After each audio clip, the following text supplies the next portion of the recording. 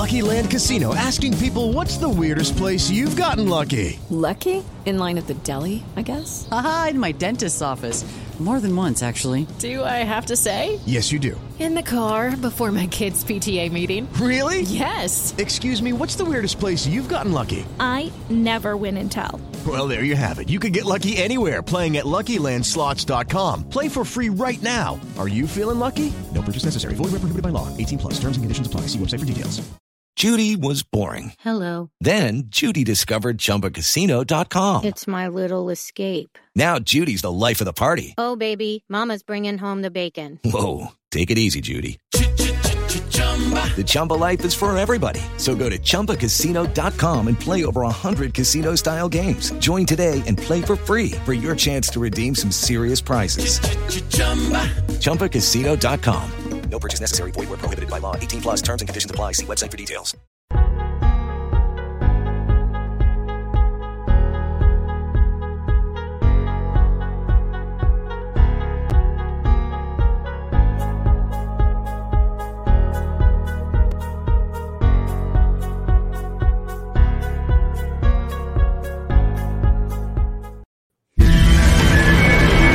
And now, it's the Rest Stop with Brad Restituto.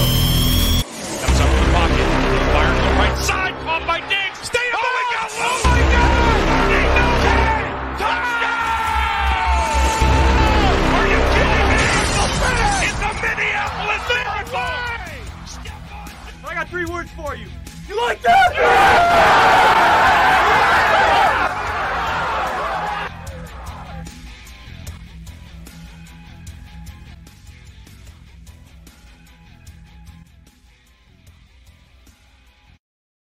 Welcome to the Rest Stop. It's Tuesday, February 23rd, 2021, and we're live in Las Vegas. Myself, Spencer the Wiz, joining you tonight. Got a good show. Make sure you stay tuned.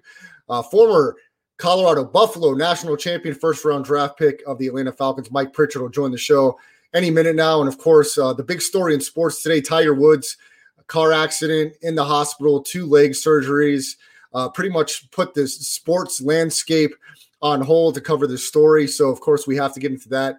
Going to get into with Mike as well, a little bit of Raiders talk, some GOAT talk, Tom Brady.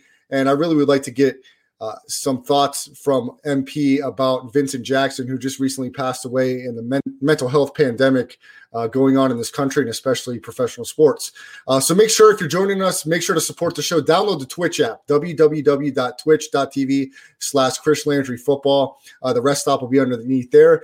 And also go to chrislandryfootball.com and support the show. Any of the podcast platforms, you can get the audio version as well under Landry Football Conference Call. Joining me as always, Spencer the Wiz. You can follow him on Twitter at Spencer the Wiz, and myself on Twitter at Brad the Believer. Spence, great to have you on Tuesday. It's great to. It's always great to be here on this show. Always have a great time. Been playing a lot of our clips on my show, so you can actually bail me out when I'm trying to make up for time. Awesome. Well, without further ado, right on time as usual, as classy as they come. MP Mike Pritchard, follow him on Twitter at MIPritchard.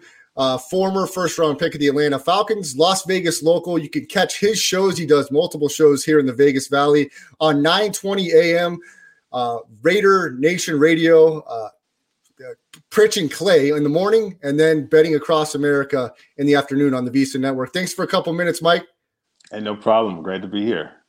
Well, I wanted to start off with some talk about Vincent Jackson because it was in the news recently. He passed away so young, 38 years old. If any football fan, even as young as you, Spence, remembers Vincent Jackson, not that long ago was in the league, catching touchdowns for the Chargers, ended his career with Tampa Bay. And Mike, of course, a little bit of a pivot in the sports news because the huge news today with Tiger Woods' car accident.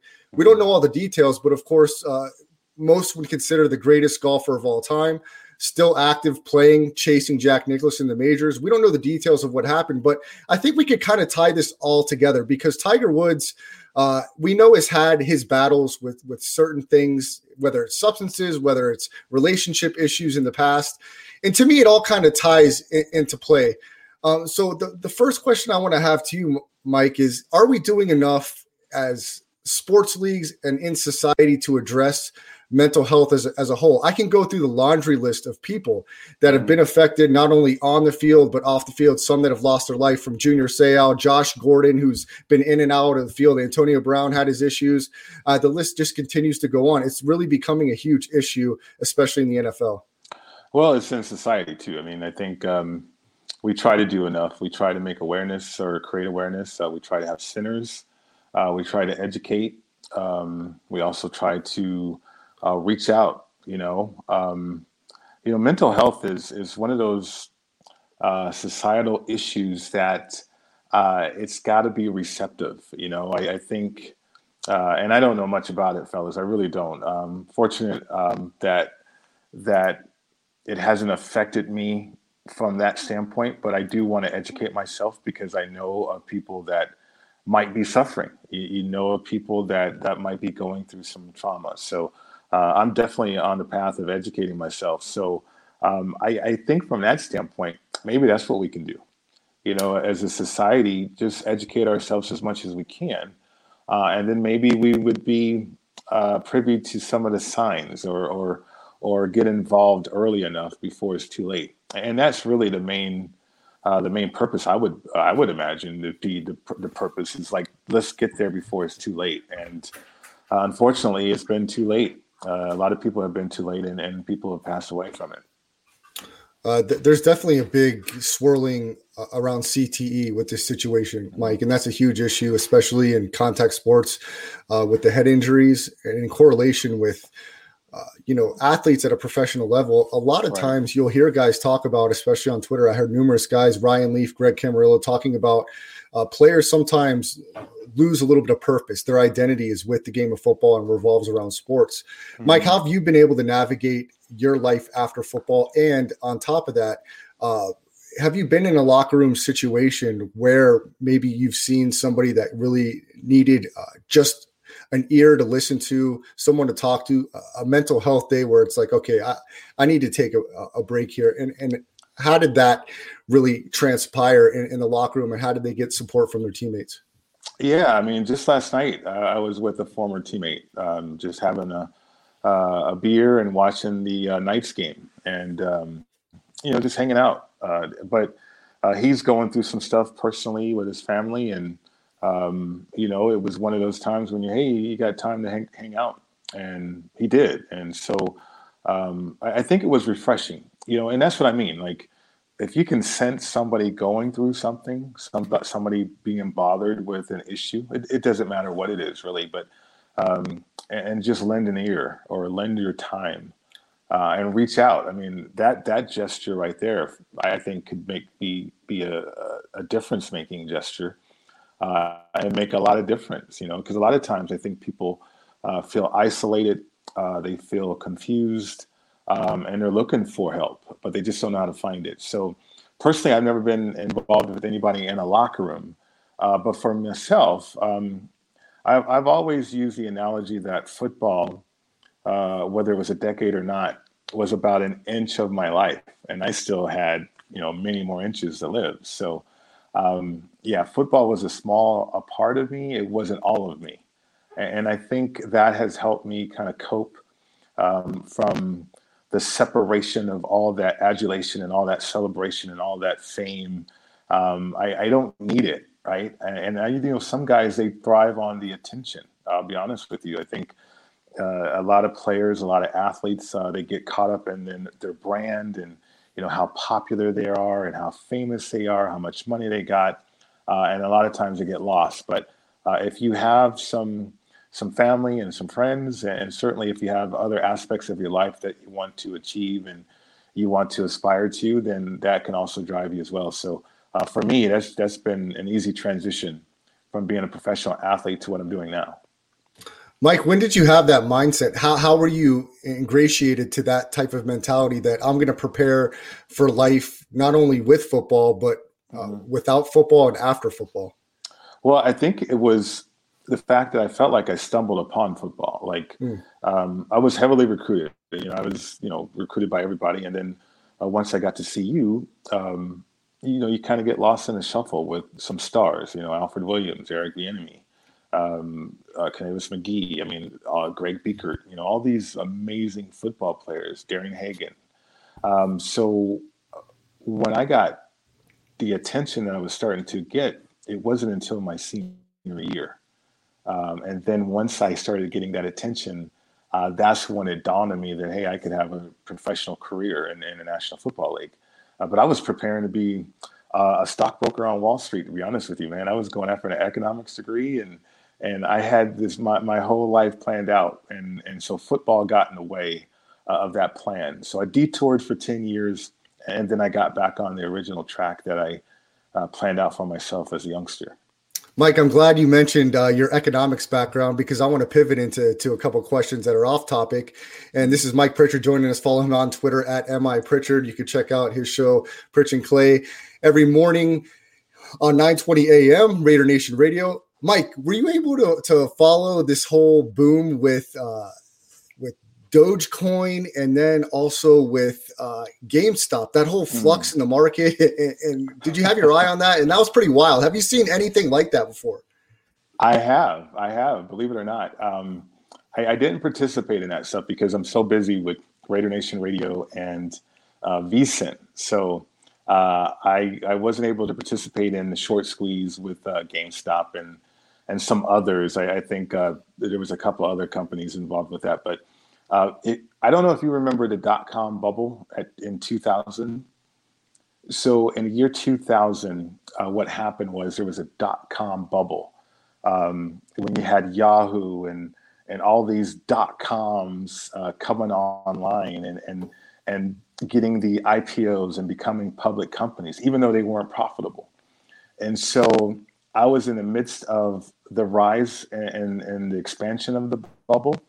And if anybody mentioned the stock, it would go up, 2,000% in a day. It felt like that anyway. And then the bubble burst. And so the ride down was just as lucrative. So I was fortunate enough to be involved with a couple of companies that we actually seeded Google from an investment standpoint. So, you get in on the ground floor there and you go through the IPO process. And that was fun. Those days were fun, but they were also a roller coaster. So you needed to be careful, just like everybody had to be careful just a few weeks ago. Spence, we might have to clip that one there of Pritch getting in on the seat of Google. That's impressive right there. Mike Pritchard joining us. Mike, let's revisit Super Bowl 55 in Tampa Bay. Tom Brady does it again, 7th Super Bowl victory in 10 appearances.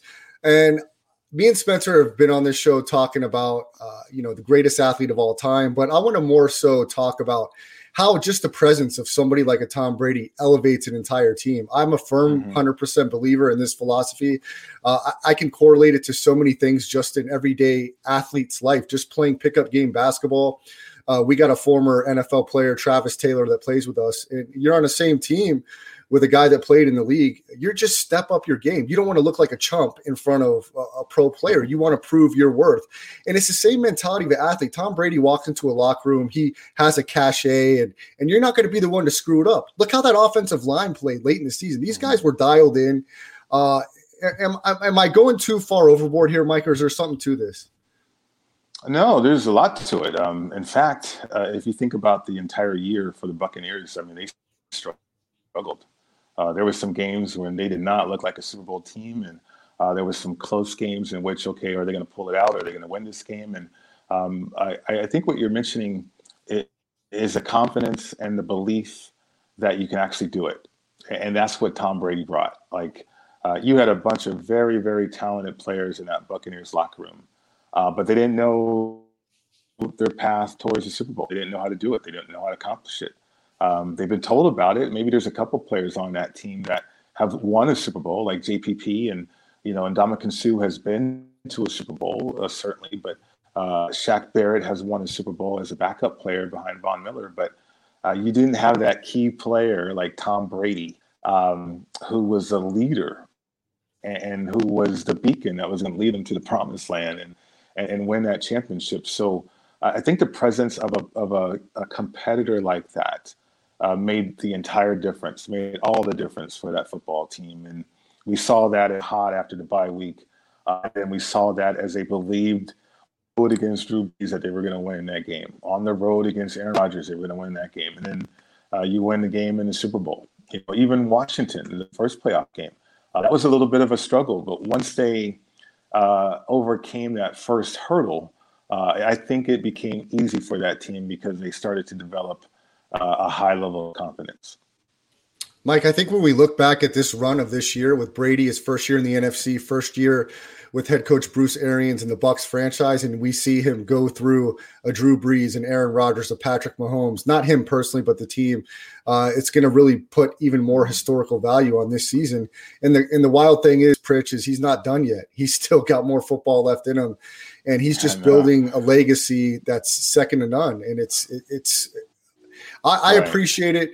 I know a lot of people have Brady fatigue, but I enjoy historical sports feats, and I don't believe we'll ever see anything close to this in our lifetime in football. I think possibly LeBron has an opportunity to start to build something close to this as far as championship appearances and championships go. But as far as NFL goes, you don't have 7 games in a series, Pritch. It's 1 game, 60 minutes. You've got to have your best effort and get the win. Well, first of all, he's going to be 44 this year. I mean, think about that. What George Foreman, did he win a championship when he was 44 or something like that? One of those belts when George Foreman came back and was a big George Foreman than the earlier George Foreman. Think about any sport. I mean, golf is different. I think we've seen the Jack Nicklauses of the world win majors. In their 40s. Tennis, I don't believe there's been anybody in that sport. Basketball, look, you're not LeBron James, you're not a star, in your 40s. Baseball, I mean, we've seen Henry Aaron and others play into their 40s and play at a high level, but Tom Brady winning championships, playing quarterback in the National Football League, and going to be 44. I mean, it really is unheard of what he's doing right now. It really is. What do you think about the Bucs' chances next year? It's a tough NFC conference and teams are getting better, but can he go again twice in a row?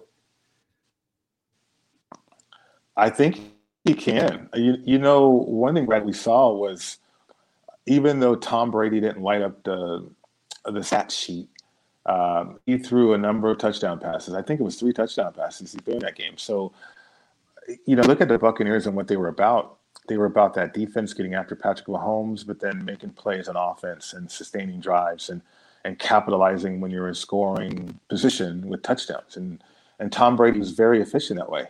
So they didn't really have to rely on him. So imagine if Tampa Bay gets to a point next year or this year in which they're a running football team. Okay, Tom, you throw the ball every once in a while, maybe 25 times a game. But we're going to control the clock because we got a hell of a defense. I mean, imagine that. And so with the talent that they have on their team, I absolutely see Tom Brady leading the Buccaneers to another championship. Pritch, let's pivot over to the AFC conference. And before we finish off with some Raiders talk, I want to talk about your old stomping ground, Denver, the Denver Broncos. I'm a little familiar with their new GM, George Patton, spent over 14 years in the Vikings franchise, the new general manager. Pritch, you probably know this, he turned down a lot of jobs before taking the Denver job. Last year, he was in consideration for the Cleveland Browns general manager position, turned it down. The Detroit Lions, the Philadelphia Eagles, he loves the fit in Denver. And I can't really blame him. There's a lot of nice young talent in the skill position for the Denver Broncos. Personally, I think Drew Lock should and probably will never start another game for Denver. That's my personal opinion. But I heard you talking a little bit today on VSiN to Mark Schlereth about the possibility of Denver acquiring Deshaun Watson. I don't know. George Patton is not going to give up a king's ransom for Deshaun Watson. He will try to be very meticulous and try to find good value if that's the guy he wants. If you were the GM, Pritch, is Deshaun Watson a guy that you'd be eyeing to take the Broncos to the next step? It's a great question, Brad. I think if you think about the Broncos' history, they have never won a championship with a quarterback that they drafted. So John Elway was a trade. Mm-hmm. Peyton Manning was, free agent after being released. It's not beyond the Broncos for doing something like that, pursuing Deshaun Watson. But I agree with you. Mark Schlereth on the show today was talking about that even with Deshaun Watson, the Broncos are still complete. And I believe that, they've been so thirsty and hungry for a quarterback out there in Denver that they think a quarterback's going to solve all their problems if we get a great one. And I think Broncos country has been spoiled that way because you had John Elway for, my goodness, 83 through 2000. And then you had Peyton Manning for the second half of the 2012 through 2015. So, I mean, it's been great from that perspective for Broncos country and Broncos fans. But it is hard and tough as they're finding out to draft and find the next great quarterback. And so they want to take the shortcut and try to acquire Deshaun Watson becomes available. But I agree with you. I do not think the new brass there in Denver is going to sell the farm. I think, if anything, that job became attractive because they do have so much young talent. And so now it's just time to develop that young talent and then bring in some other talent and hopefully get hot with the quarterback selection as well. Pritch, last question about the Broncos. Vic Fangio, the head coach, of course, the media is talking about the relationship so far good between George Patton, the GM, and Vic Fangio, the head coach. I'm not buying it, Pritch, and this is why. There's zero connection between George Patton and Vic Fangio from their past, and we know that general managers and front offices like to bring in their own guys. I'm a firm believer that if the Denver Broncos don't win at least 8 games this year, there'll be a head coaching change. Do you disagree or agree with that, or have any thoughts about maybe what George Patton may be working for the future of the Denver Broncos? Yeah, I totally agree with what you said. I mean, I think John Elway, before he stepped up to president of football operations and GM tag, he pretty much secured Fangio for the year coming up. And when he said, hey, yeah, George, he's coming in, but yet Vic Fangio is going to be our head coach this year. And he did that prior to Patton becoming the GM. So that saved Vic Fangio from what you just alluded to, Patton coming in and wanting his own guy. But you're right. I think if it's not going the right way, then sure. I think the new GM is going to have autonomy to make changes. So, yeah, this might be the final year of Vic Fangio in Denver. If he doesn't win at least 8 games or maybe get to the playoffs, it might be that strong of a campaign for Vic Fangio. Yeah, we've got that extended wildcard spot in both conferences, so we'll see if Denver and, of course, our own Las Vegas Raiders can make that noise. And Spence, jump on here as we finish up with Mike Pritchard. Follow him on Twitter at @MIPritchard. We're going to talk a little Raiders here real quick before we let Mike get out of here. Spencer's a diehard Raiders fan, Pritch, and he is not completely pleased with the direction the Raiders are going, and especially Mike Mayock. Spence, please jump in and fire away at Pritch. Well, I mean, I guess we could just start the conversation of what your opinion on Mike Mayock's job has been. To me, it's been a complete disaster class, but maybe you see it a little differently. I know he drafted Max Crosby, but if that's the number one accolade that this guy's had as the GM in the past 2-3 years, that's probably not very good. Yeah. Spence, I've heard nothing but excuses, to be honest with you, with the Raiders. They drafted Damon Arnett in the first round, Henry Ruggs in the first round. Now, to me, first rounders are supposed to come in and be impactful, because I was one. And so you come in, you be impactful, you make all rookie, and then you help the team get to the playoffs. I mean, that was my rookie year. And I think from an expectation standpoint, when you go through the draft process, that's what a lot of fans believe should happen. So you should never hear from your franchise that your first rounders are young and they need to develop, because why did you draft them in the first round then? If they need to develop, Henry Ruggs only had 3 years in college, so don't draft him in the first round. If Damon Arnett someday will be great, well, don't draft him in the first round, right? So when you miss on first round choices, you can throw in Cleve Farrell, you can throw in Jonathan Abram a little bit, and you're waiting and buying time for those players to make the impact. I think people can get impatient because expectations and results, they're not meeting. They're not equal. So that's what the Raiders are going through right now. I think Gruden and Mayock have a plan. But the position about the plan, though, fellas, is that Raider Nation is running out of patience because there's been, one winning season in the last 18 years. Is incredible to think about. So they might be on a 4-year plan or a 5-year plan of getting to the playoffs. But I don't know if Raider Nation have patience to wait 5 years. I think they want results now. Pritch, that's exactly what Spencer thinks. He thinks that it's a 4 or 5 year plan. So Spence, it looks like you and Pritch could be reading each other's mind there. Yeah. No, there is no plan for the Raiders, in my opinion. Cleveland Farrell, Jonathan Abrams, Corey Littleton will probably not be on the Raiders in 3 years. The last good draft picks the Raiders have had, in my opinion, is Colton Miller, and he wasn't even drafted. He was drafted by John Gruden, or Mike Mayock wasn't on the team just quite yet. So I have one last question about the Raiders, because I do scouting through the first 4 rounds of the NFL, and I know who the Raiders should pick. I don't know if you've done any scouting, but do you have any opinions on someone who the Raiders might or should be looking at in the first round, or even if Devontae Smith maybe falls to them, should they take him or one of the impact defensive players? Wouldn't that be crazy to think if Devontae Smith did fall and the Raiders select him? Like, why did you draft Henry Ruggs the third, right? And Jerry Jeudy was right there, or Justin Jefferson, or somebody like that was there. But, and the thing about it, Spence, is, most people that evaluated talent, those guys can run too. They might not run a 4.2, but how many times do you use a 4.2 in the National Football League? But can you get open? Can you create separation? You catch the football in traffic? So those are some of the things that Henry Ruggs needs to work on. And, you think those other receivers, they already possess that. So you might be right on that.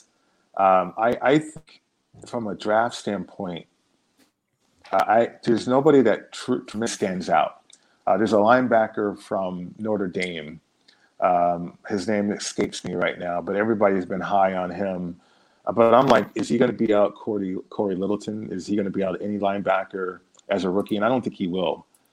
So to me, that 17th pick probably has more value if they trade down, or if they package it for a trade with some premium player that they can get on the defensive side of the ball. That's Mike Pritchard. Follow him on Twitter at MI Pritchard. And of course, Raider Nation Radio every morning, 9:20 a.m. Pritch and Clay. Mike, I really appreciate a little time. Thanks for catching up. We'll get back with you on the flip side. Have a great one. Hey, you too. Enjoy the night, guys. Thanks a lot, Mike. That's Mike Pritchard, former national champion of Colorado Buffaloes, first round pick in 1991. The Atlanta Falcons. Appreciate a little time from Mike Pritchard. Spence, jump back on here. I was a little surprised to see Pritch kind of along the same lines as you, saying the Raiders need a lot of work to get to where they want to go and where Raider Nation expects them to go. Oh, yeah. I mean, I don't think I like his optimism, the fact that he thinks they have some sort of 4 to 5 year plan. In my opinion, they have no idea what they're doing. I fully believe that they thought Cleveland Farrell, Jonathan Abrams, Damon Arnett would be good and ready day one. And of course they weren't. They were never ready. They weren't even supposed to be first round picks. Cleveland Farrell was supposed to, but he was supposed to go 15 to 20. So I don't know what they do. I like the idea. The Notre Dame linebacker who you're talking about, I believe that Raiders should pick, although his name, it does escape me. It's a very weird name. I don't even know if I know how to pronounce it if I had it in front of me. He's a very it's not undersized. Carlo Calabrese, is it? No, I think it starts with an O or something like that. But he's undersized. He's essentially a safety playing the linebacker position. The Raiders have no coverage. Jeremiah Owusu Komari. Is that right? Yeah, so that guy. That's your attempt is probably 10 times better than mine would have ever been. The other name I'm hoping to see there is Kwity Paye. I'm a huge fan of that guy. I think he has extreme explosiveness. The Raiders have absolutely no talent on the outside. Max Crosby is our best player, but he's not a Pro Bowler, nor is he. He's one of the worst run defender at the defensive end position that I've ever seen in my life.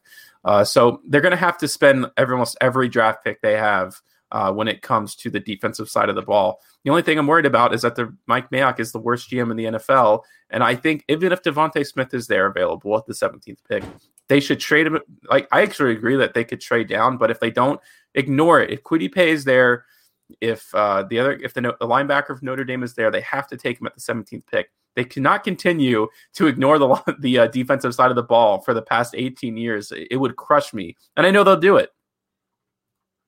That's Spencer the Wiz. Follow him on Twitter at Spencer the Wiz. Spence, I want to really jump into NBA. It was quite the night in the association tonight, but of course, the big sports news today: Tiger Woods involved in an accident earlier this afternoon, I believe, in Los Angeles, in the hospital, surgeries on his legs. We don't know completely all the details, I don't believe yet. Brian Bravo here on the chat has been trying to give me updates on what's going on. Seems seatbelt airbag saved his life, which is incredible. I don't know the details. It seems like he hit a median and flipped over.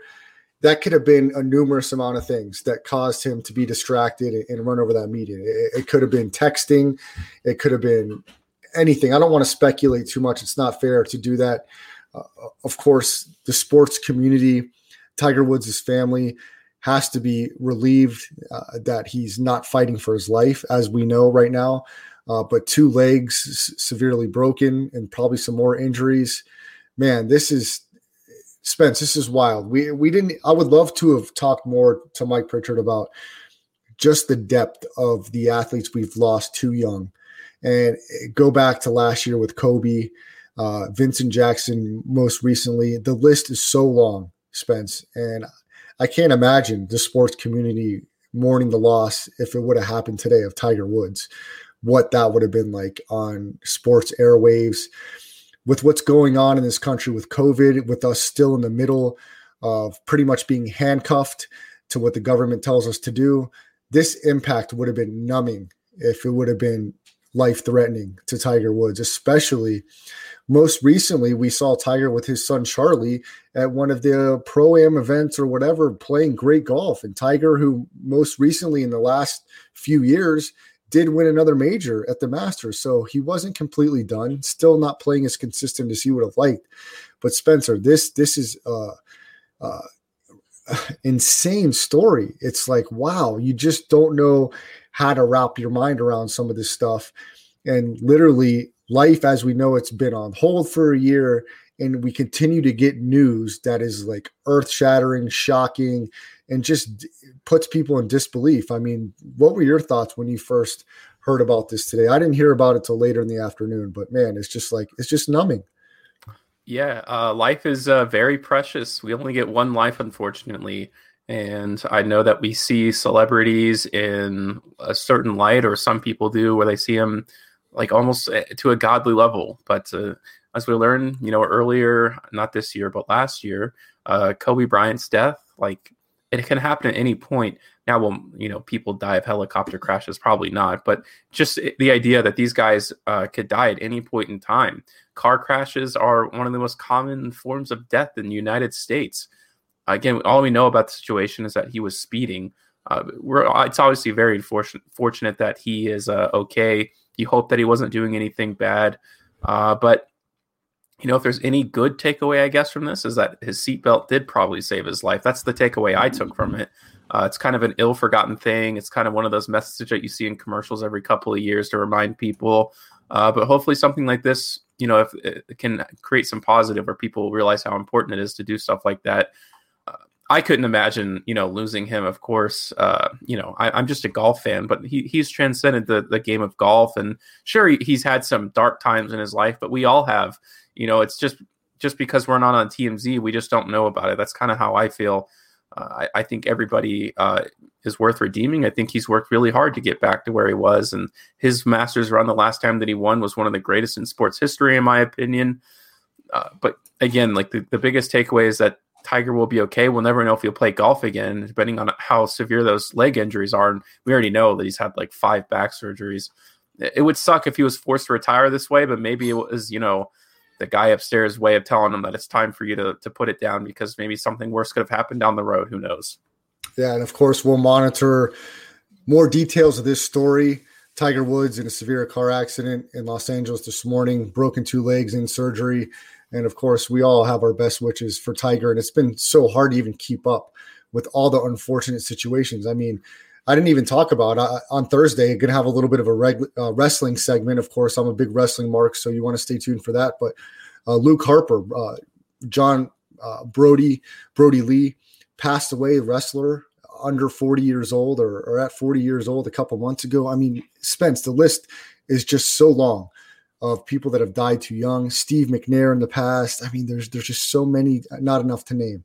Ryan Leaf came out, and I believe with Yahoo, and talked about the Shield doesn't care about its players. It needs to do more with mental health. And a lot of players were outspoken on Twitter talking about how big an issue this is. Former NBA player Ben Gordon on the Athletes Tribune put a huge article on his own struggle with mental illness. We know Royce White. I mean, the list is so long, Spence.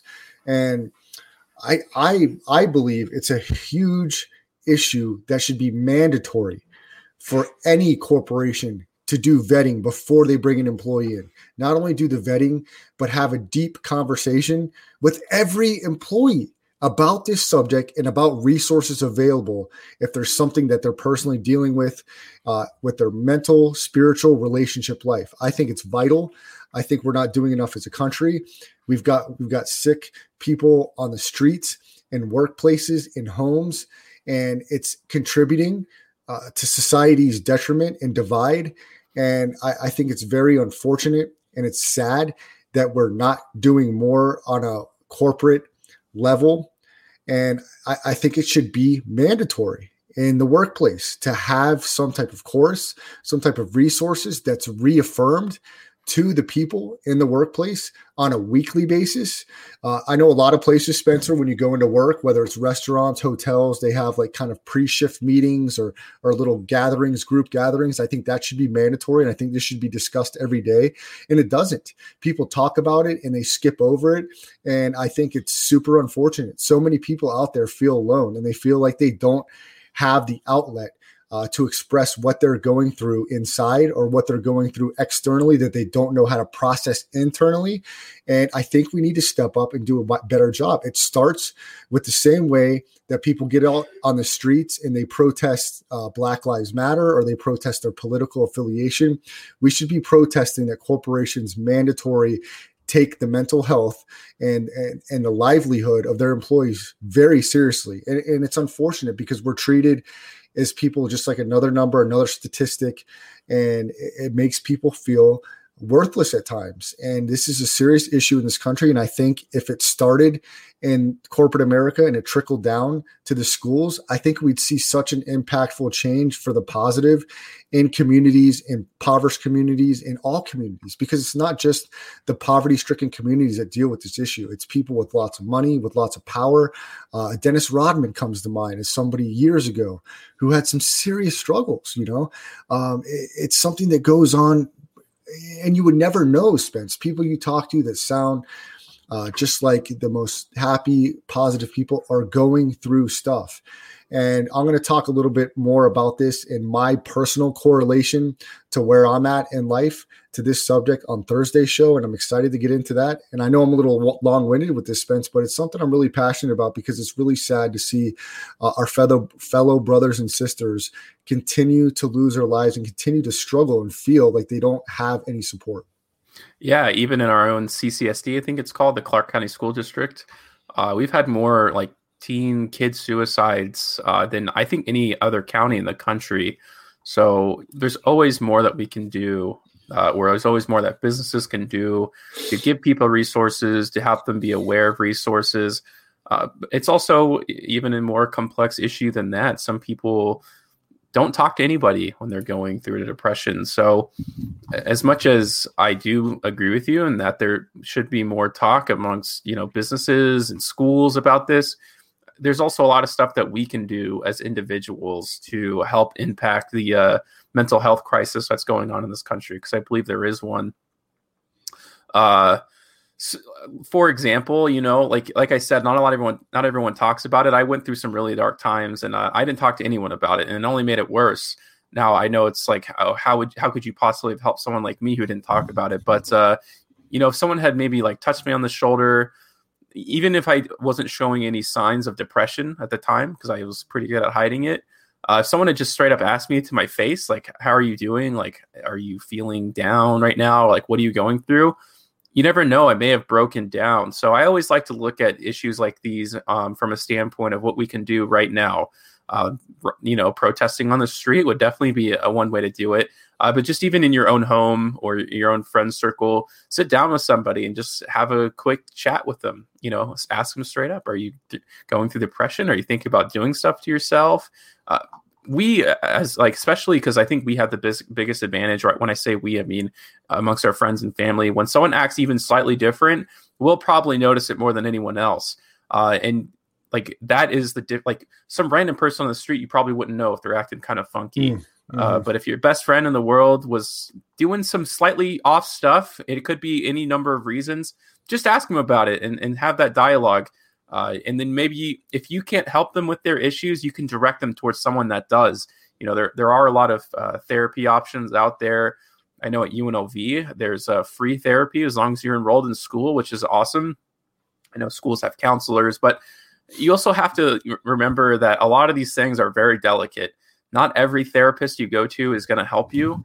So I think it's important for people to realize that it's going to be a long process before you find the right personnel to put around you to help you go through your depression, and that it's not, if your therapist is awful, isn't very good at their job, that it's not your fault. So as much as I would like this to be a 1 + 1 = 2 situation, it's actually some sort of like crazy theory, mathematical problem that takes a lot of going into, and we just have to try to make it better for ourselves and for our friends every day. And that's Spencer the Wiz. Follow him on Twitter at Spencer the Wiz. If you miss any part of the Rest Stop, we do go live every Tuesday and Thursday, 9 o'clock Pacific time. And you can download the Twitch app, or you can go to www.twitch.tv. We would appreciate the support on there, /Chris Landry Football. And of course, the audio version of the Rest Stop you could check out on any of the podcasting platforms, whether it's Spotify, Google Podcasts, Audio Boom, iTunes, whatever. Make sure you give us a like, subscribe, support, and of course my personal YouTube channel at Brad the Believer, or Brad the Believer searched on YouTube. Make sure you subscribe and like. Spence, I really appreciate what you added to that conversation there, and I think Mike said it well as well, talking about sitting down with friends and really, like you said, you can kind of tell with the body language and with some of the eye contact and with certain tells and cues of friends and family, what they could or maybe are going through. And you mentioned the delicacy of the topic, and it's really something to look through and study when you're wanting to know the right way to approach somebody that you may be thinking dealing with that. So utilize the resources we have at our disposal to gather information, whether it's YouTube videos or certain type of websites, or Spence, you mentioned the possible therapy that's offered for students at UNLV. So if anybody's listening right now, or they see this podcast and listen to that, please, there's also great avenues with friends and family. Twitter, people post stuff all the time. Reach out to anybody and let's just have the conversation. Let's continue the conversation. We will on this show, and hopefully more corporations, more teams, more communities will also make this more of a priority than it is right now. Spence, let's transition over to the association. The NBA was fantastic tonight. I don't only want to hit tonight's games, but I'd like to hit some games from over the weekend and then yesterday as well. But we've got to start off with tonight, because the game of the night was the primetime game, in my opinion, and it was on TNT. The first game on TNT tonight had the Dallas Mavericks and Luka Doncic taking on Jason Tatum and the Boston Celtics. The Celtics blew a huge double-digit lead over the weekend to the New Orleans Pelicans. And tonight it was back and forth over 25 lead changes, and Luka Doncic was clutch with the last two possessions, hitting two super deep threes. And the last one, with the game tied at 107, Spence, gave Dallas the commanding and the winning lead, 110-107 with 0.1 left.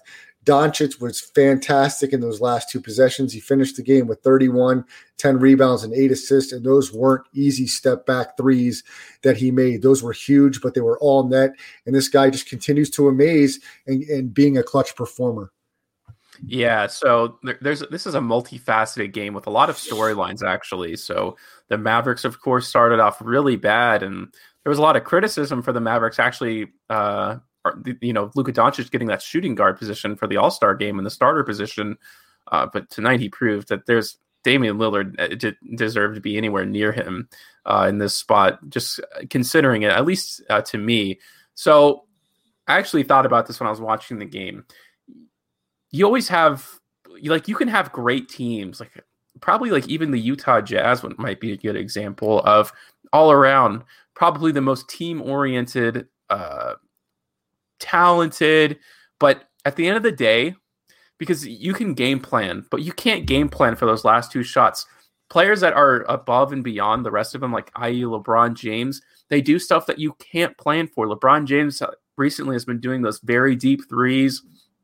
When Luka Doncic hits two shots like that, that could be it. That could be the end of the series for a Utah Jazz. Not because they did anything wrong. The Celtics did nothing wrong those last two possessions. In fact, they played incredible defense. The first shot over Daniel Tice, Jaylen Brown was fighting through screens. He forced him to pass it back out, and then he just hits it. So those unexplainable shots, those above all else superstars, at the end of the day, make some of the biggest difference in the world. And most of the time, they end up winning championships, and that's why teams like the Utah Jazz don't. And Spencer the Wiz, I would have had a very healthy paying sports ticket tonight if it weren't for the late game in LA. I had the Mavericks money line, and I went ahead and took the Clippers under. And I had no shot, as it was one of the highest scoring games of the night, 135-116. The Clippers win and cover, but the game goes over the total that I had at 233.5, closed around 236.5. And here's part of that reason, Spencer the Wiz. From the three-point line, the Washington Wizards were 11 of 20, 55%, 53.5% from the field, 47 of 88. And that's the losing team. The winning Clippers were 50% from the three-point line, 19 of 38, and 57% from the floor, 54 of 94. Paul George had 30 points and was 11 of 17 from the field, 6 of 7 from three. Can I catch a freaking break here, Spencer the Wiz? These guys shoot their best freaking game of the year.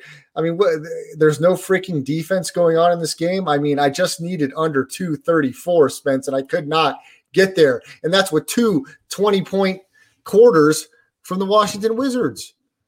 Yeah, I'll tell you why I stayed away from the game, and it's because I watched that full Brooklyn Nets Clippers game, a game that the Clippers had zero business losing, and I think that really upset them the wrong way.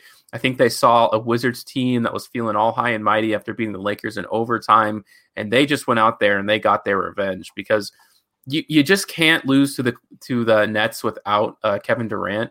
Their team is way too thin, and surprisingly, they cut every guy who they just signed. Andre Robertson, Iman Shumpert were also let go today. Speaking of Brooklyn for just half a second, they seem to think that they have it all figured out, and maybe signing those free agents was the spark that changed everything for them. I'm not sure, but the Clippers are up and down right now. They had a great win against the Utah Jazz the other night, kind of signaling that the Utah Jazz are not the best team in the West. I think those breaks need to be pumped just a little bit. Not that they're bad and not that they'll get bounced in the first round. But I think the Clippers and Lakers still hold that top spot. And, the Clippers sometimes get hot. They have the most talented roster in the league outside of the Brooklyn Nets. Spence, in a rematch of a game over the weekend, or actually a couple days ago, the Raptors won the first meeting. The Sixers get the rematch tonight in Tampa. They beat the Raptors 109-102. Tobias Harris had 23 points, 7 rebounds, 5 assists for Philadelphia. The Golden State Warriors won 114-106 over the Knicks tonight, led by Steph Curry's 37 points. Your mention of the Brooklyn Nets, Spence, James Harden, another triple-double, 29 points, 11 rebounds, 14 assists. He's starting to move himself into the MVP conversation, and the Nets, they win again, 127-118 over the Kings. Spence, did you see any of this game tonight? Your guy, Tyrese Halliburton, 23 points, 9 assists, 5 rebounds, and a loss for the Kings. Yeah, my Buddy Hield to the Grizzlies pick is growing every single day, hoping for that Kyle Anderson, Dylan Brooks swap, because they can't ignore Tyrese Halliburton forever, and I don't think they're going to trade Fox. I think they'd be they just signed him to a massive extension, so that's definitely not going to happen. I think Buddy Hield will be moved. Now, personally, as a Memphis Grizzlies fan, I would love to see him go there, but I think, obviously, he can go just about anywhere else on it. But I do think the Grizzlies have some nice assets, and it would be a huge piece to their team. They just, first of all, they have, I'm trying to go down now, who could be a worse head coach in the league? Well, Saunders just got fired, for the Timberwolves. So I think he's, he can't be on the list anymore. I really think Luke Walton might be the worst head coach in the NBA right now. They're not moving the needle at all with him. At why he's still a part of the team, I have no idea. They're going to continue to sink. They show up in spots. That's because they have an extremely talented roster. I actually like them from top to bottom outside of Marvin Bagley, who is just not a very good basketball player. But other than that, when you go down the list, Harrison Barnes, I think, is a very serviceable small forward. De'Aaron Fox, we know, is a borderline all-star. Buddy Hield takes some horrible shots, and I think he needs a strong head coach to kind of steer him, back towards the light. I don't know why he has such a free reign, and maybe a coach firing would change that. I'm not sure. They just have a lot of work to do, and it starts...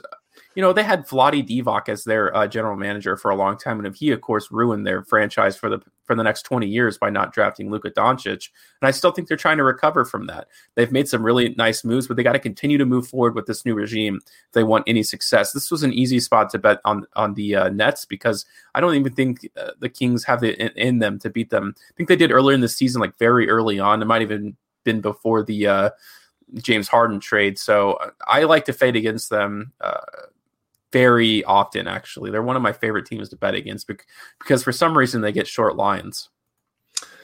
Spence, the late primetime game on TNT had the Nuggets taking care of the Trailblazers 111-106. Your guy Dame Lillard, 25 points, 13 assists, 7 rebounds. But Nikola Jokic, 41 points, 5 rebounds, 5 assists, led the Nuggets tonight. Nuggets improved to 17-14 on the year.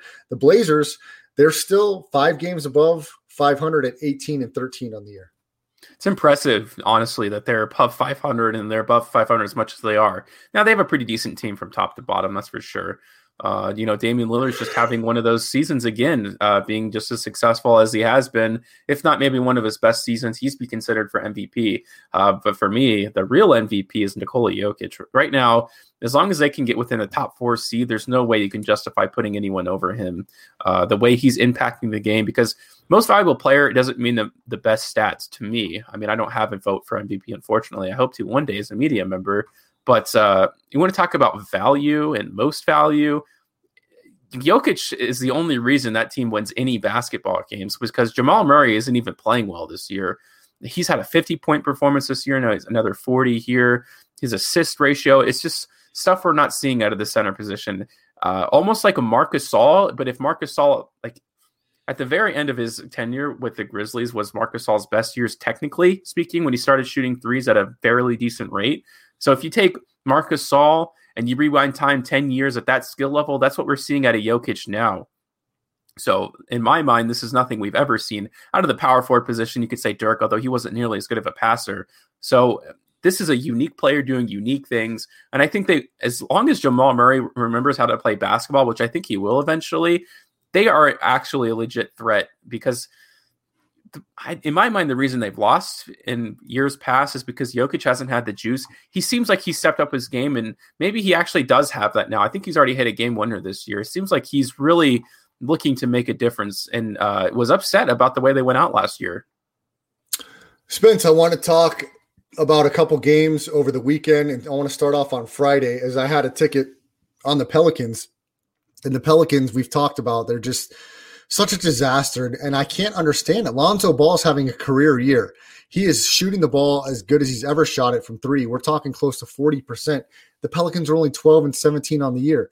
They were up by 11 most of the game against the Phoenix Suns on Friday. They're outscored 41-12 in the fourth quarter, and they give up an epic collapse, and they lose by almost 15 points. What the hell's going on? Why you're up 11 points from pretty much wire to wire, and then in the fourth quarter, you're outscored 41-12. Well, we've talked about it, and to me, it comes down to one thing. Blowing leads like that doesn't happen when you have a real leader in the locker room, someone to rally behind. Eric Bledsoe and Steven Adams on paper were awesome additions, although I never liked Steven Adams because I feel like Zion Williamson has to play with spacers all around him, including at the center position. But Zion isn't, I mean, he's a celebrity. He isn't someone who's ever going to lead a team. Like LeBron James, I hate that he gets compared to LeBron James for a multitude of reasons. The only argument I'll accept is just raw athletic ability alone. But other than that, His teammates don't seem to care about him too much. He seems to be doing his own thing a lot. And we know he was a celebrity since he was in high school. He's like a gajillion followers because of the way he dunked. But the fact that they can't use him for passing, like his offense is get the ball at the top of the key and take his guy on. Now, he's very good and very efficient at scoring the basketball. And you could say the same thing about Giannis Antetokounmpo in my mind. Like Giannis scores a bunch of points, but in the half-court sets at the very end of the game, he's a liability. That's it. That's at the end of the day. I think you can go to him, but defensively, I think he gets lost on pick and rolls. I think Brandon Ingram should be the leader of that team, but he's a silent type. He's the Kawhi Leonard type, like I've said before. And they lost Jrue Holiday. That probably was the guy who was going to keep it all together for him, and they traded him away. So this is what they're left with now, and they also have a head coach who I don't think should be head coach in the NBA, but that's their fault. They're going to have to stick with him for at least 2 years before firing him, which eventually they will do. I think he will survive another year because it's, it looks bad on your franchise for firing a guy 2 seasons in. So this is a mess that they have made for themselves. Spence, I want to go to this past Saturday's card, in which was, in my opinion, the craziest game of the day. The Charlotte Hornets beating the Golden State Warriors 102-100.